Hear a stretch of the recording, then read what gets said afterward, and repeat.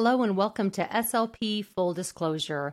I am your host, Jennifer Martin, and joining me today is Aaron Romansky. So before I introduce you to Aaron and we dive into our topic today, just to kind of get us set up, one of the things I know that I say often is there's so many opportunities as speech pathologists to work in different settings and with different populations. And that's a great piece about our field, but it's also, I think, can be a struggle sometimes because it's hard to know what you want to do and then to get the experience in the different settings with populations. So, and one thing I'm really noticing is kind of more of a trend that I really love is I feel like when I got out of school, it was you chose what you were going to do, what setting, what population, and that's what you did for your whole career. And I'm now noticing that it seems not only with new grads, but even people that have been in the field are wanting to explore different settings and different populations and to just refresh every so often. I think it helps with burnout and just helps us use different skill sets in our careers. So we are going to be exploring some of that today with the world of skilled nursing facilities. So let me tell you about our guest who is an expert in this area. So Erin grew up in Cleveland, Ohio. She's the only girl with three brothers. And she studied communication sciences and disorders as an undergrad at the University of Cincinnati, and then got her master's in speech pathology from Eastern Michigan University. Between undergrad and graduate school, she obtained her nursing assistant license and worked as an STNA during grad school and prior to getting a job as an SLP. She spent her entire career in skilled nursing facilities across 4 states and so many facilities that she no longer can keep track of how many. She now lives in Minnesota and has found her inner country girl. She likes to garden, can chop wood, enjoys biking, kayaking, camping, and reading. And when she has time, also keeps her puppy out of trouble. So welcome, Erin. We're so happy to have you today. Thank you. Thank you. I try to keep my puppy out of trouble. He gets more creative every day, I think. Yes, I know people say like, "Oh, get a puppy, it'll be fine." I'm like, they're like babies. You have to watch them, and hmm He they was don't up sleep through at the 3 night. I a.m. mean, this morning, ready to go. Yeah, yes, I know. I realized the other day I was having the conversation with my family, like, I am obsessed with my dog, but I also realized that I'm like, this animal contributes nothing but joy. I'm Joy, like, they yes, can do lots of nothing but joy. joy. So, well, I'm so happy to have you and for us to really be able to learn more about working in a skilled nursing facility. And so I always just like to get started because I feel like I learned so much about each person I'm speaking with is tell us a little bit about your professional journey and what led you to where you are now. It's been a journey. After graduate school, I went back home and I got a full-time job in a skilled nursing facility. I was there for about a year and a half, a year and some change. Decided to become a traveler and haven't stopped. I moved down to Tennessee. I spent 9 months there, and then since then I've practiced in Ohio and Wisconsin, back to Ohio, back to Wisconsin, back to Minnesota. So it's and then COVID happened, so that restricted travel and that restricted facilities kind of wanting to take travelers, but also needing travelers. So it's just been a great whirlwind, and I've loved every minute of it. Well, for the And most part, I've loved most of the minutes. yeah, I was going to say, really? No. I was like, if you're like 80% of something, I feel like you're doing pretty well. Yeah, 80% is probably a good average. That's a passing average, right? Yes, exactly. So I'm curious too, because the whole travel therapy aspect as well is, what drew you to that? And then, what was it just natural then that it would be traveling to different skilled nursing facilities? My interest in traveling is twofold. When I first graduated, I thought that would be a great way to see different parts of the country, to meet different people, to experience different opportunities and the way different nursing facilities work.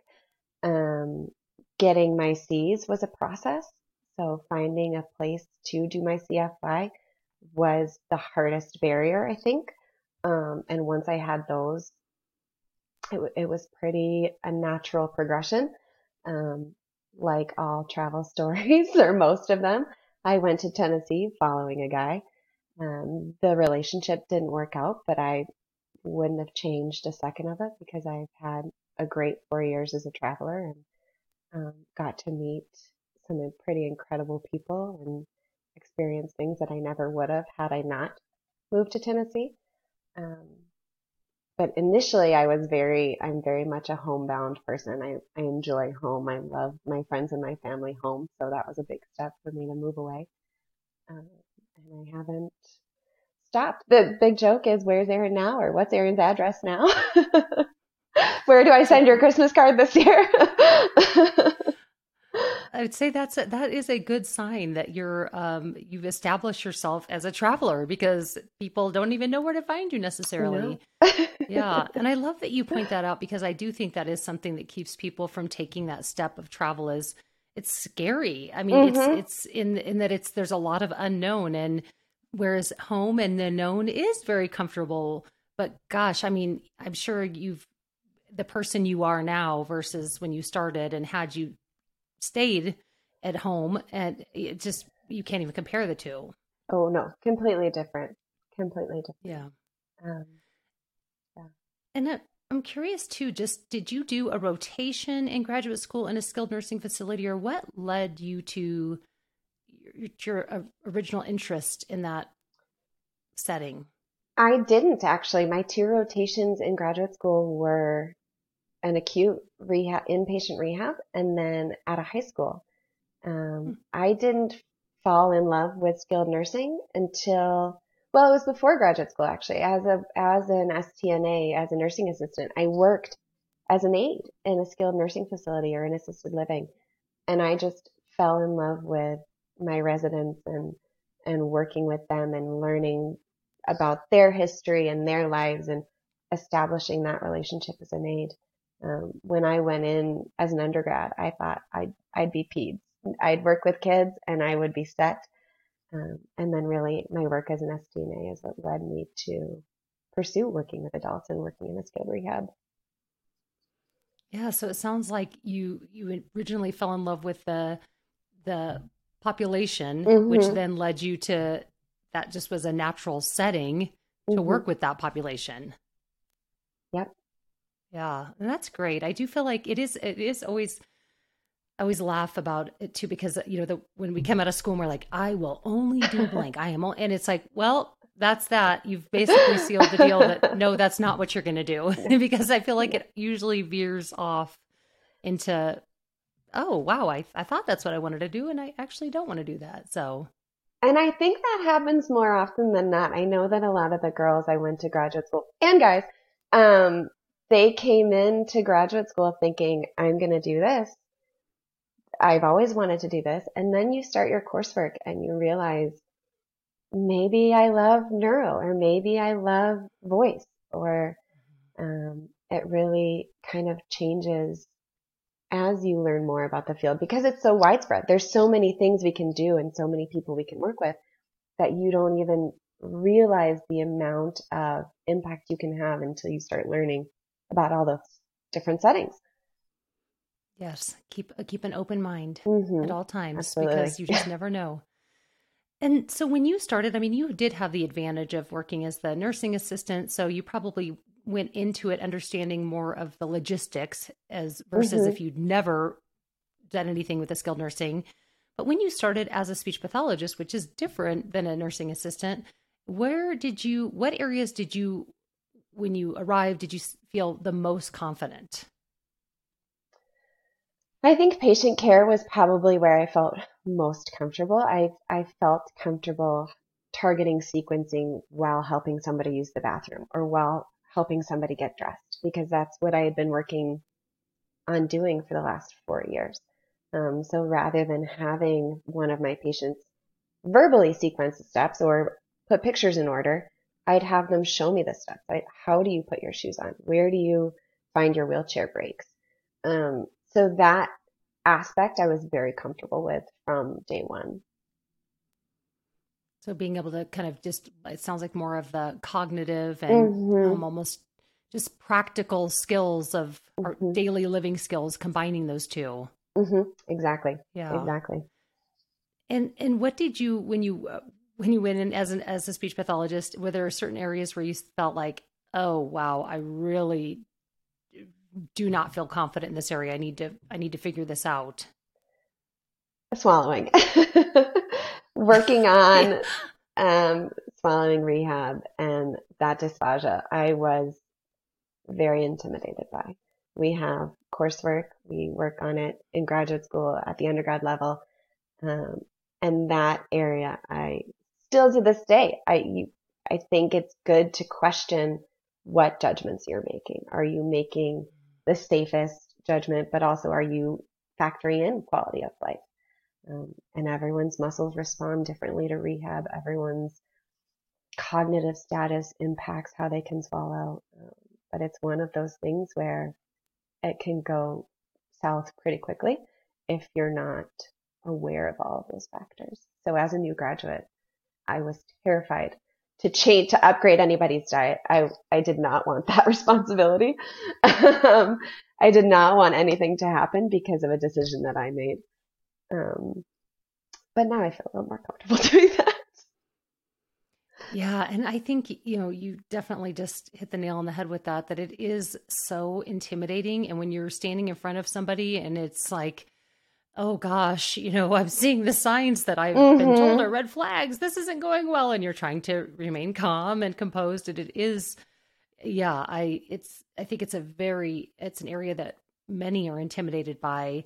And I love that you know, point out too, just that being able to make those really sound clinical decisions, but also keeping, you know, that quality of life in check too. Because I know I look back at my time working with adults and I'm thinking, gosh, you know, I wish I would have thought about that a little bit more versus like I've got to be we got to keep them safe, safe, safe, safe, safe. But it's Mm-hmm. also like, well, where's the balance of quality of life? Right. And I find that that factors in quite a lot. If you put somebody on the safest diet, um, but then they stop eating or stop drinking, that introduces a whole nother realm of risks, Yeah. dehydration, malnutrition. Hmm. So finding that balance and finding a compromise where that person sitting in front of you feels like they have dignity and autonomy, but they're also safe is a fine balance to walk some days. Yes, it is. So now what did you do when you arrived and thought, oh gosh, I really feel this is very intimidating? Do you remember some of the resources or things that you did to help to feel more confident in that area as you were actually able to do the hands-on work? Did you do anything to support that as well? I relied a lot on my mentors, and I still do. I have um, my first job, she was my training mentor. I still call her with questions. I still will text her and say, this is how I'm feeling. Is there something I'm missing? Should I be looking at this from another angle? But also using the CEU resources that we have. There's conferences, there's webinars, there's videos on ASHA. We have a lot of support as speech pathologists in our CEUs. So using a lot of those resources helped me as well. Yeah, and I think those are such great reminders. That first one, I can't echo that enough, that rely on, I mean, those that we work alongside, and even if it's an OT or nursing, Hmm. I'm just being able to work as a team and never feeling like it's always a good thing to say, I need help. Help me understand this. It's never a bad thing. And so I love that, to use your mentor, because I know that I've been doing this work for far too long. I still have, you know, my colleagues from graduate school and past people that I've worked with that I still call on if I have Hmm. questions, because we can't know it all. And it is nice to have that network of people to rely on. And sometimes I think we're too close to the situation. Sometimes it helps to Hmm. have someone else look at it from a different point of view, and take that responsibility component out of it, I suppose would be the way to phrase it, when it's your patient or your resident or whomever you're working with sitting in front of you. Sometimes I feel a lot of pressure to make the right choice or to make the right decision, and so that anxiety or that pressure to make that choice, when you have someone else looking at it, even if they just get the bare bones of the situation, allows you to kind of take a step back. Yeah, that is so true. I always say I'm great at solving other people's problems, and Exactly. maybe the same. I mean, even if it was the same when I had, but you're right. There is something to be said for I'm too close to it. I'm not seeing all the pieces, and then somebody else can come in and say, "Oh, yeah, you're absolutely on the right track," or, "Oh, I would do this," and you're thinking, "Why didn't I, think of that?" Because so that is such a good reminder. It's just sometimes you're just too close to it. We need somebody from an outside perspective. So great reminder. We'll be right back to our interview. We just want to take a brief moment to shout out the company that makes this show possible, Med Travelers. If you are a therapist interested in traveling, visit medtravelers.com to explore the amazing benefits that Med Travelers has to offer. Featuring short and long-term contract opportunities at leading facilities across the country with higher earning potential, W-2 employee status, and a flexible schedule, Med Travelers is your advocate for career success. Visit medtravelers.com to begin your travel adventure today. And now back to the show.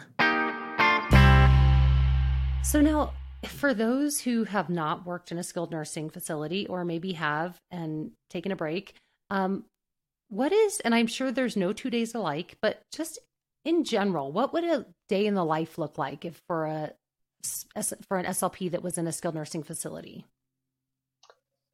The nice thing about being in a skilled nursing facility is your day can be pretty flexible. Your day can be what you need it to be. I'll typically get there for breakfast. So if it's 7:30, 8 o'clock, I'll see someone for breakfast, or I'll do a treatment during breakfast. And then I may go help somebody with those ADLs or that cognitive component of functional sequencing or functional safety. And the day kind of just moves into lunch and then after lunch. So it really is ideally a very kind of flowy day. The nice part of being in a skilled nursing facility is 9 times out of 10, your patients are in the building. They may go out for a doctor's appointment. They may go out with family. But if one patient you're expecting to see isn't there, usually someone else is available. So you just pivot and go to your next patient. So that's a nice component, is you do have that flexibility to work around the schedule of everyone else around you, while maintaining your own schedule. It's not like I need to see this person by 8:30. I need to see this person by 9. I need to see this person by 9:30. You can kind of organically plan your day as it goes, or how your residents, how your patients are feeling that day. I have some that are better in the morning, some that are better in the afternoon. So you just flex it based on their needs. Yeah, so it sounds like it's quite different if you're used to, let's say, if you're a school-based SLP or outpatient, where okay, every Tuesday at 8 o'clock, I see this student. At 9 o'clock, this student. It sounds like there's a lot more where you have a general idea. Mm-hmm. This is who I need to see within this day or in the next couple of days, but in what order and how that looks is really up to you. Right. Yeah. So that's nice. It does allow you to have a lot more flexibility and also really, like you said, look at, okay, this person's great in the morning, this person's not great in the evening, or also even being able to just really work on those during those very practical skill times where it's like, okay, we know this person's struggling with this. I'm going to come during this activity today so that we can work on that. Yeah. And it does make it nice because there's no, for most facilities that I've worked in, there's no, you have to be here from 7:30 to 3:30. So there are days where if I know my patients aren't going to be up in the morning, I'll come in at 9 o'clock and stay until later. So it's nice to be flexible that way as well. Or vice versa. If I know my patients are up at 7, I get there earlier and then finish my day that way. Mhm. Yeah, so you're very much kind of in control of how it looks. Mm-hmm. As long as the work gets done, that's all that matters. Right. Yeah. Yeah. And so do just for those that aren't as familiar with the skilled nursing facilities, and myself included, are these patients in most, and I know it differs if there's more long-term, there's short-term, but are yours residents in most that you've worked at, or are they there for a period of time after a medical event? How has it mostly been set up for you? I would say maybe 75% of my patients are long-term care residents. They're residents who live there. They're residents either in the assisted living section, in a memory care unit, on the nursing home or nursing facility side, and then maybe 25% are short-term rehab. They had a procedure, they had a medical event that they're still recovering from. The anticipation is that they will be going home, or they will be transitioning to less a lower level of care. So they'll be transitioning to assisted living or to a supportive environment. But that Gotcha. has changed a lot with COVID. A lot of people are not coming to skilled rehabs. A lot of people are going from surgery to either outpatient or home health and skipping that inpatient component. Just for safety reasons, feeling like yeah. Mm-hmm. Yeah, it'll be interesting to see how that shifts as things seem to be changing and some of the guidelines are changing. So it'll be interesting to see. And I'm sure there was a lot of fear around that too. If there's those stories where they were in there, they couldn't have family, they couldn't go anywhere. Mm-hmm. So I'm sure there's a little bit of where it's Mm-hmm. like, no, no, no, just I want to go straight home. Mm-hmm. Yeah. And so with those that are long term or their residents, is it you, the speech pathologist, that dictates, you know, how many times they're going to be seen per week based on their goals? Is it more of a as needed if, they're doing great and then all of a sudden they've had something come up with feeding that you'll jump in, or is it a combination of both?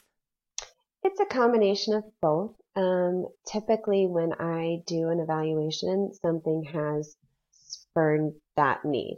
They had a fall. They um, seem to be having a harder time following sequences. They're coughing more at meals. They are choking on meds. So typically, there's an event that spurs a referral to me. I have done maintenance therapy where we have done our primary care 5 times a week, and then you kind of decrease it as they're starting to transition off of therapy. And then I may change the frequency to 3 or 2 times a week as needed. But typically with our long-term care residents, it's it's spurned from a change. It's spurned from they don't seem to be communicating as well, or they had a small TIA, they are recovering from a UTI and demonstrating more confusion, um, and then they'll be referred to me. And then you have the ability to determine based on your evaluation, this is the frequency. Mm-hmm. And oh, wow, if we are there sooner than we planned, then great. We can, Mm-hmm. so it's not like an IEP where it's okay, once we decide for the whole school year, this is the way it's going to be. It sounds like there's just a lot more flexibility as far as you being able to determine, okay, we need more, we need less. We thought we Mm-hmm. were going to need that. Great. We don't need that anymore. And I can always do, or as a skilled nursing facility therapist, you can always go in and adjust the plan of care. You can do a recert or an updated plan of care if they make progress very quickly and your short-term goals are no longer appropriate, or they've met their long-term goals but are still progressing. You can alter that plan of care, whether it be 2, 3, 4 weeks down the road. I've had patients who present very differently on the day of evaluation, and then you give them a week to adjust to surroundings, if they're on any medications, to give those medications time. And I take a look at my evaluation and I say, none of this is applicable anymore. They're a completely different person.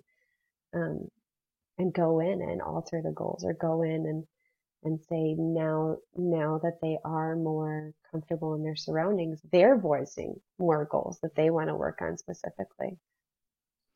Yeah, that right there is, I think, great that you have that ability to make those changes, because you're right. It's sometimes there's so many factors that go into why we are presenting with certain things on that particular day. So that is great that there's that flexibility where, oh, we don't need that anymore, or in fact, we need a whole lot more. So, and are you ever limited in being able to make those changes based on medical reimbursements, or do you ever feel like have to be careful about how you do that based on like, oh gosh, I really want them to have more, but I know that's going to be challenging? Or is that ever a factor? It is a factor. It's a frustrating factor, particularly with reimbursement. And I think that's one of the harder things about being in a skilled nursing facility is, depending on the insurance they have, there's a lot of limitations. You get prior authorization for a week, and if they don't demonstrate enough progress, services are cut. Or being an SLP, a lot of insurances and a lot of patient goals have to do with physical mobility. So if they're able to walk community or household distances, if they're able to complete ADLs with some assistance, but their cognitive factor is significantly affected, sometimes it doesn't feel like it's always taken into account. I've had patients discharge home where I didn't feel comfortable with them being at home, but it was really out of my hands because physically they were able to go home. And that is very challenging. Yeah, sometimes that's not a good combination, when physically they can do all sorts of things, but cognitively we're not doing as well. It's like, I remember sometime I was working in an undergrad. It was a home for 8 women with dementia, Alzheimer's, and sometimes the ones who had the best physical skills were the ones that was like, where are they? But with the memories, like, oh no, they could travel farther. So yeah, I hear you that there's some, definitely, it doesn't always work out when one skill's really strong and they're doing well and another one's not. And that's always a big safety concern for me. I've had so many fears about patients going home and leaving the stove on, or walking out the front door and can't find their way home. And you can't always guarantee when they go home that they're going to have support and that safety check. It really is out of our hands. You just have to like, okay, I've done the best I can with the situation. And on that note too, is it common in skilled nursing facilities to co-treat? Because like you mentioned, they're looking at physical, they're looking at cognitive, they're looking at ADLs. Are there opportunities to co-treat with PT, OT? Absolutely. Especially with high level balance. As soon as you introduce a cognitive task, the balance might go down, or vice versa. They're so focused on their balance that they're not able to do that cognitive task.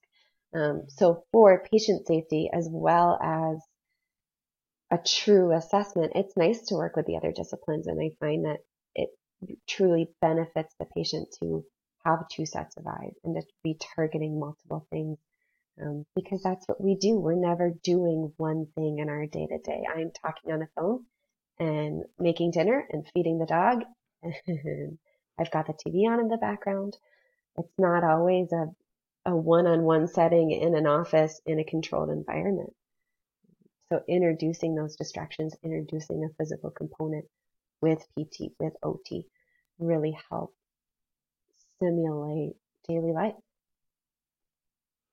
Yeah. And then everybody knows how to better prepare them if they do end up going home, it's like, okay, Mm-hmm. now we know all the areas we need to think about because we don't want to see you back here.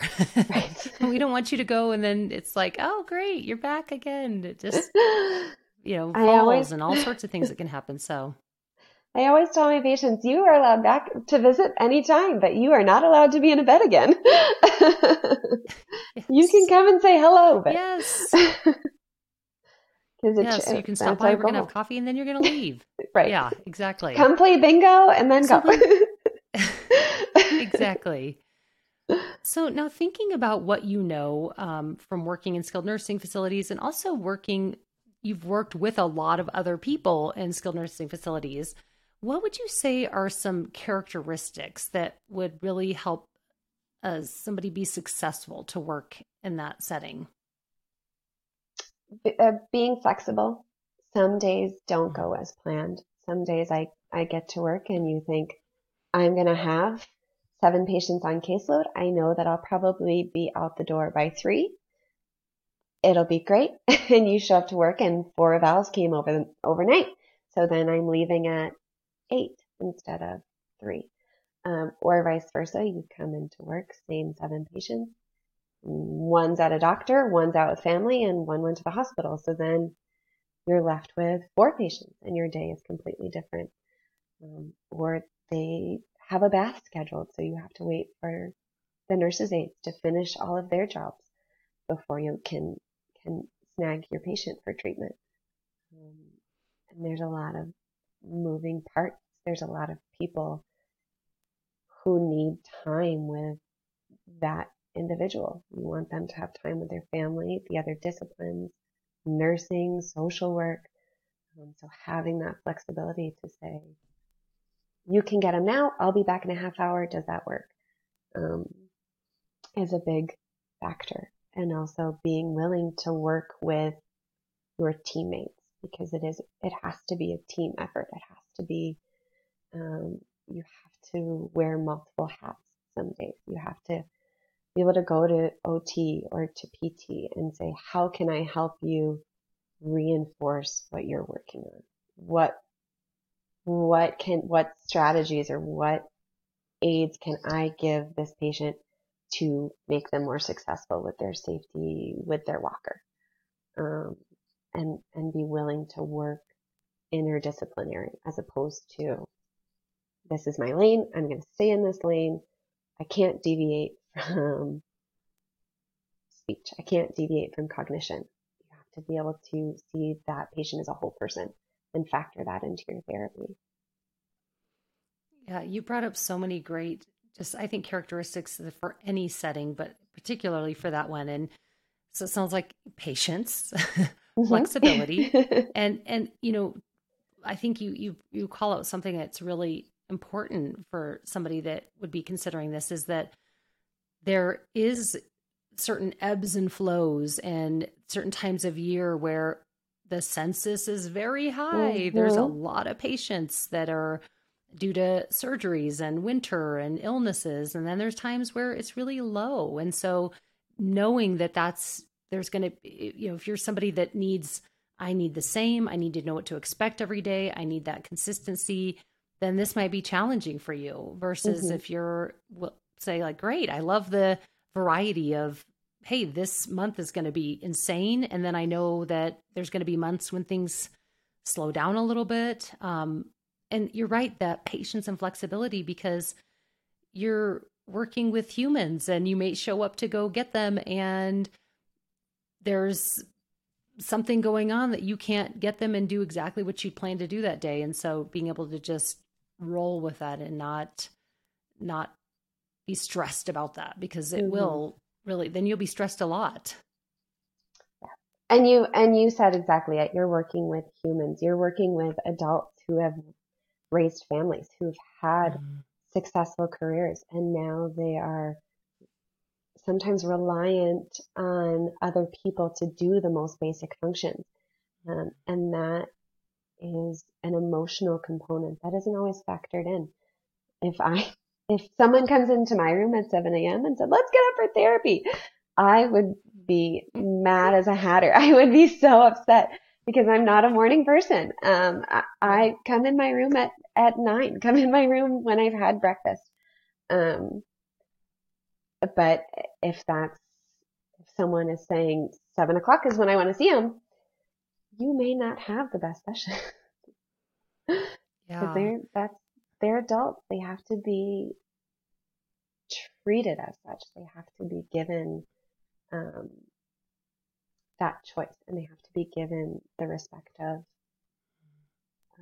making that choice.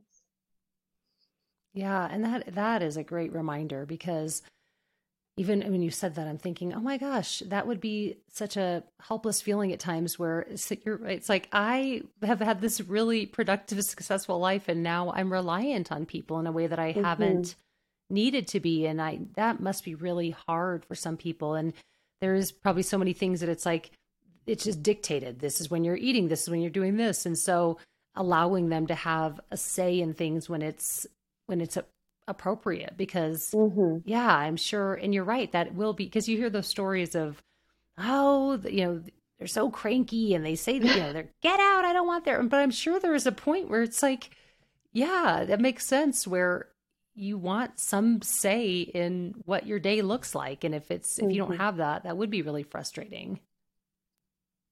So that's a great reminder. Yeah. And so, another piece too that I'm thinking that you said I think would be so important is, if you are somebody that is like, I want to work in my silo, I want to do my job as a speech pathologist, and I don't want to have to coordinate and work with a lot of other team members, which is fine. I mean, that's one of those, you just need to know that about yourself.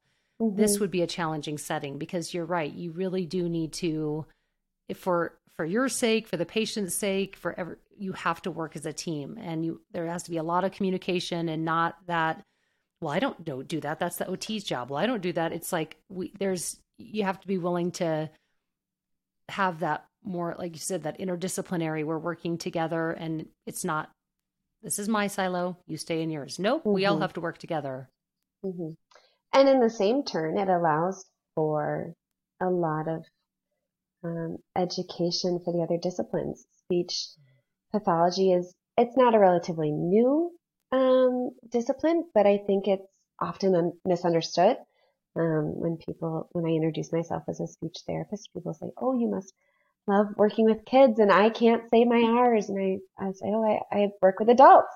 And you see them like have to process that. But I think it happens with healthcare staff as well. I've had to do a lot of education, or a lot of conversations regarding, I do target cognitive skills. I don't just target swallowing, because I'll have a whole referral list of people who are coughing or choking during meals, and then no referral list for the people who are having consistent falls, or who wandered out of the building. And I've had nurses say, I didn't realize that that's what you do. So if you are willing to work as a team, a lot of things that may often go unnoticed get caught just in day-to-day conversation.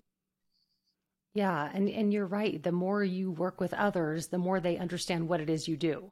And that it really is about educating for our field and advocating. And I've worked with NICU babies forever and ever. And I was just having this conversation yesterday with somebody, explaining my work with them. And I could see immediately that confused look. And I thought, oh no, I don't expect them to talk. It's like, they were always like, well, like, what do you, and I always say, we work from here to here, like all of this in between. And so they're like, oh, that makes so much more sense. But yeah, so I'm sure people also are thinking like, oh, so these adults also can't say their R's, Right. Like, Right. So yeah, the more we work together, and yeah, then people do see what we do. And then they more know, oh, when I see this happening, this is absolutely the expert that I want to bring in to take a look at this. So what would you say if somebody's thinking, I'm really interested in wanting to try working in a skilled nursing facility? What steps would you say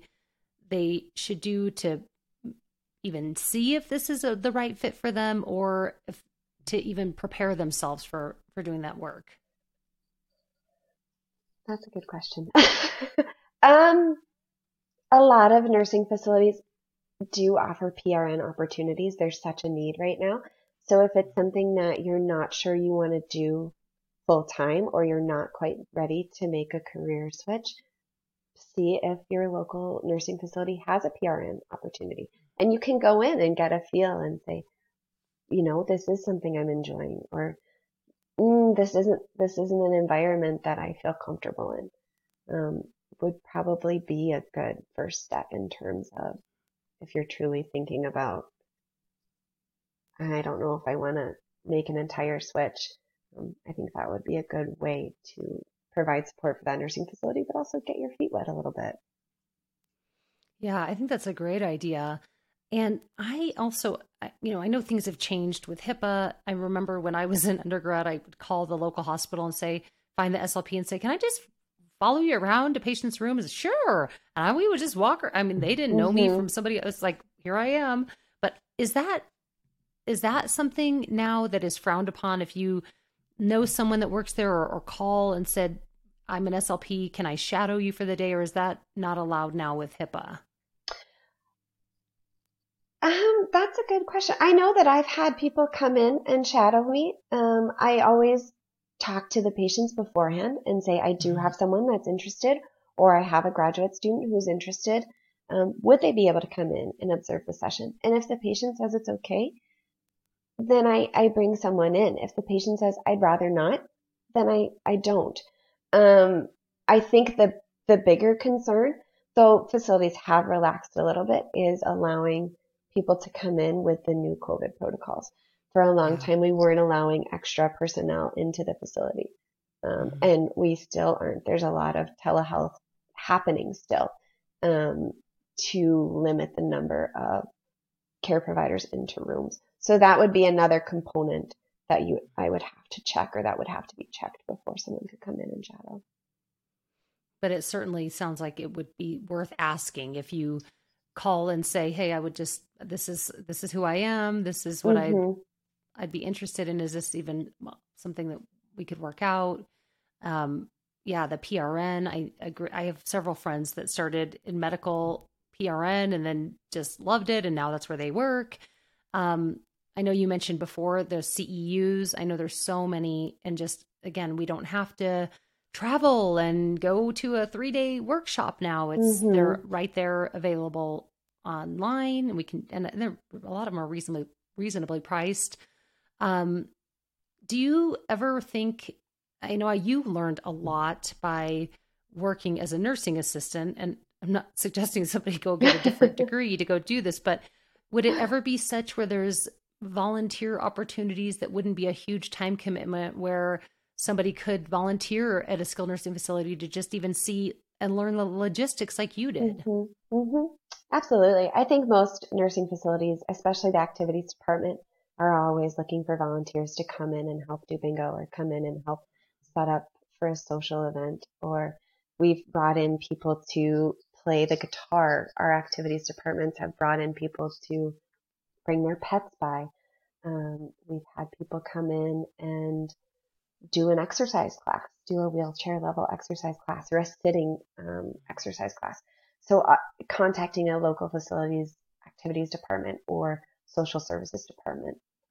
I know they're always looking for volunteers to come in and help. Yeah, that's a great way too, just to even see, like you went and fell in love with the population, and that dictated where you were going to work. So that would be a great way to even see, is this a population I love? And do I feel like, wow, this really is great. I would love to do this on a regular basis. And then you're known, and then it kind of gets your foot in the door too, that you are known to that facility. So that may be kind of a nice way also to bridge that gap. Absolutely. Yeah. Okay. So now, that was very helpful. I feel like I understand a lot more about skilled nursing facilities that I hadn't really thought about. And I think if somebody is thinking through that may be a different setting, that this would help at least kind of steer them in the direction. So, but one of the things that we're doing now is we are ending with a lightning round of questions. And so These are just fun questions. Some just Okay. fun, some speech related that are just, I think, is a fun way to end. So, are you ready for the I'm lightning round, ready. Erin? Maybe. Okay. Do you accept the challenge? I do. Okay, so It's I like Friday, to so start. be easy on me. I will. These are all gonna. You will not have to think. Well, maybe you'll have to think hard some, but not all. Okay, so the first one is a would you rather question. Okay. Okay, so would you rather win $25,000 or your best friend win $100,000? My best friend win $100,000. Okay, so I'm not supposed to dive into this. I'm reminded these are lightning questions, but of course I'm going to restrain. You're a very good friend. Okay, next one.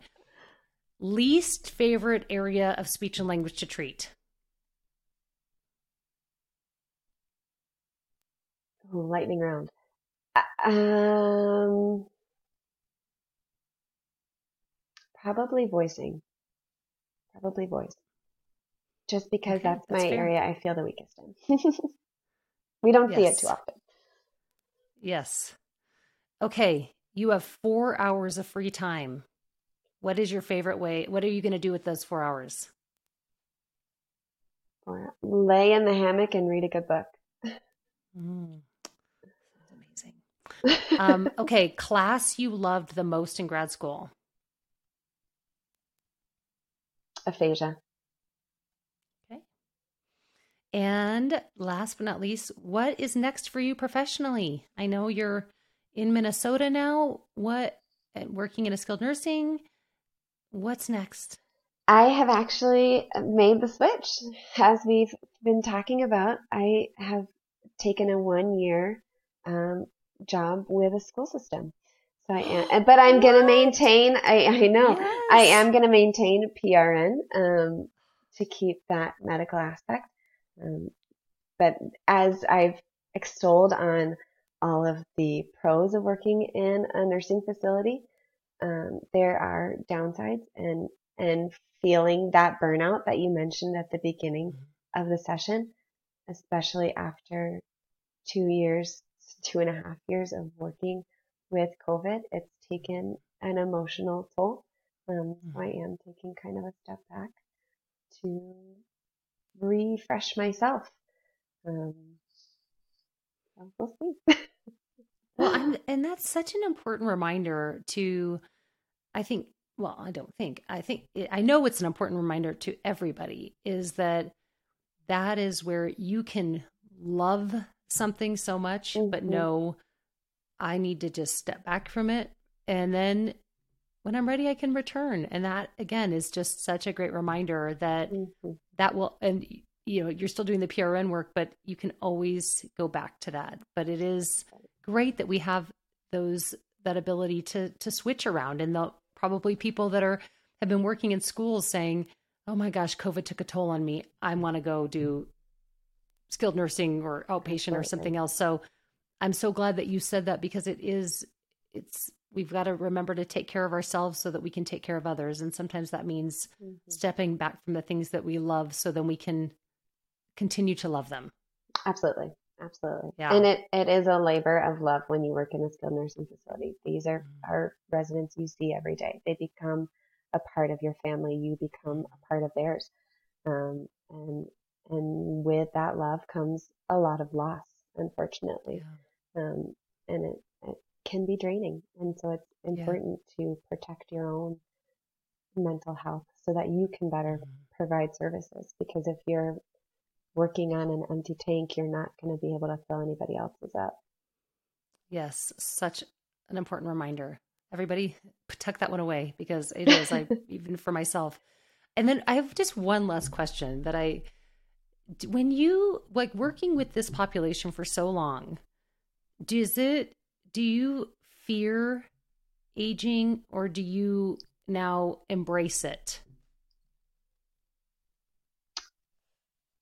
A little bit of both. It's hard to Yeah. see. It's hard to see, Hmm. um, particularly early onset Alzheimer's happening to people so young. Yeah. And that is a fear, but I also try and embrace every day. And I've worked with patients who are 102 and they may not be able to tell me what they had for lunch, but hearing their history and learning about the life they live just makes me appreciate the life that I'm living and all the adventures that I get to live. And one day, hopefully, when I'm 90 and my speech therapist is sitting in front of me and I'm going on and on and on about, I used to do what you do, hopefully they can look at me with the same grace that I try to look at my patients with.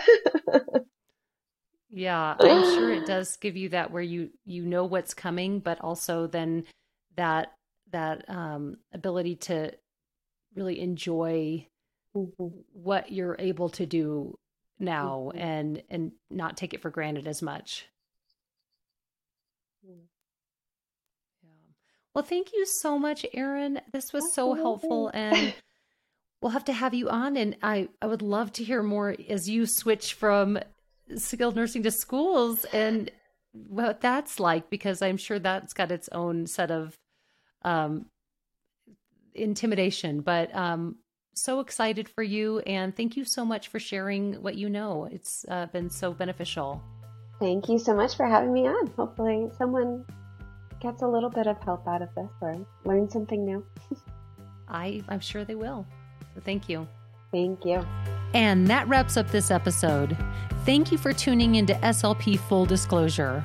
For more information about this episode, check out the show notes on our website at medtravelers.com/SLP Full Disclosure. And don't forget to leave us a review and subscribe so you never miss a guest. Are you interested in becoming a travel SLP? Visit medtravelers.com to learn more and explore the exciting opportunities we offer at top-level facilities across the country. Also, a special thanks to Jonathan Carey for producing this episode and Aiden Dykes for the music and editing. And as always, this episode was powered by Med Travelers. See you next time.